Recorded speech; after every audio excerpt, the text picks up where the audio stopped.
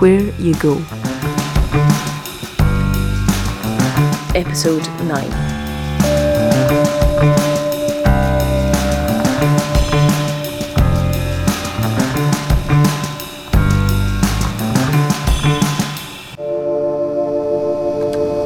Yesterday we left Ruth and Naomi waiting at home, trusting that all will be well. Boaz, meanwhile, has picked himself up off the threshing room floor and set off to find his rival for the land owned by Naomi. Oh, and for the affections of Ruth too, of course. Ruth the Moabite. Did we mention that she's not from round here? Boaz went up to the town gate and sat down there.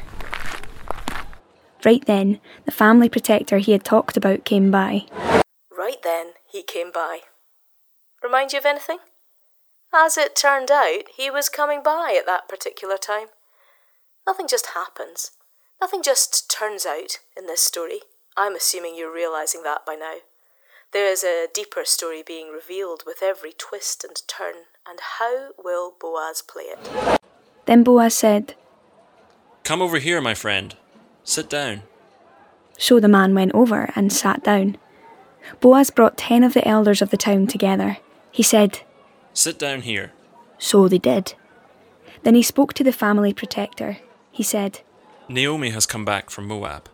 She's selling the piece of land that belonged to our relative Elimelech. I thought I should bring the matter to your attention. I suggest that you buy the land. Buy it while those sitting here and the elders of my people are looking on as witnesses. If you are willing to buy it back, do it. But if you aren't, tell me. Then I'll know. No one has the right to buy it back except you, and I'm next in line." Do you see what he's doing? Cards on the table, guileless but clever though. It's a kind of bait and switch approach to negotiation. "I'll buy it," he said. Did you notice how this other guardian redeemer remains nameless? All the clues are in the text, directing us in a certain way, because we're invested now. We're invested in Boaz and Ruth and Naomi and their lives. And the way Boaz has sold it, it seems like we're not going to get to that happy ending. But wait. Then Boaz said, "When you buy the property from Naomi, you must also marry Ruth. She is from Moab and is the dead man's widow. So you must marry her. That's because his property must continue to belong to his family." And there it is. Casual. Just an additional clause in the contract. And, by the way, along with the land, you'll be obliged to marry this other woman, this foreigner, and you'll be obliged to give her children. How does that sound? When the family protector heard that, he said, "Then I can't buy the land. If I did, I might put my own property in danger, so you buy it. I can't do it." There are all sorts of reasons why he couldn't go through with it. He probably has his own family already, and taking another wife does not make good business sense.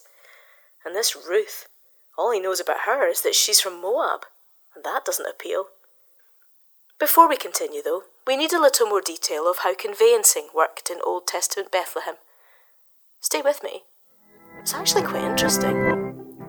In earlier times in Israel, there was a certain practice. It was used when family land was bought back and changed owners. The practice made the sale final. One person would take his sandal off and give it to the other.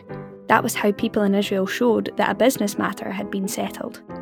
So the family protector said to Boaz, "Buy it yourself." And he took his sandal off. Can you see it? Everyone watching, as in slow motion, he stops to remove his sandal and hold it aloft. And Boaz slowly releasing the breath that he hadn't even noticed he'd been holding. It's worked. His plan worked. He and Ruth are home free. Then Boaz said to the elders and all the people, "Today you are witnesses. You have seen that I have bought land from Naomi. I have bought all the property that had belonged to Elimelech, Chilion, and Mahlon. I've also taken Ruth, who is from Moab, to become my wife. She is Mahlon's widow. I've decided to marry her so the dead man's name will stay with his property. Now his name won't disappear from his family line or from his hometown. Today you are witnesses." It surely doesn't take long for words to get back to Naomi and Ruth as they sit and wait at home. Ruth is to marry Boaz. Naomi's land is secure. There's the prospect of children, of happiness, of a new beginning. And so it can't take long for them to run from the house, through the streets to the town gates, to hear the blessings being shouted out. Then the elders and all the people at the gate said, "We are witnesses. The woman is coming into your home." May the Lord make her like Rachel and Leah. Together they built up the family of Israel. May you be an important person in Ephrathah. May you be famous in Bethlehem. The Lord will give you children through this young woman. May your family be like the family of Perez. He was the son of Tamar, had by Judah.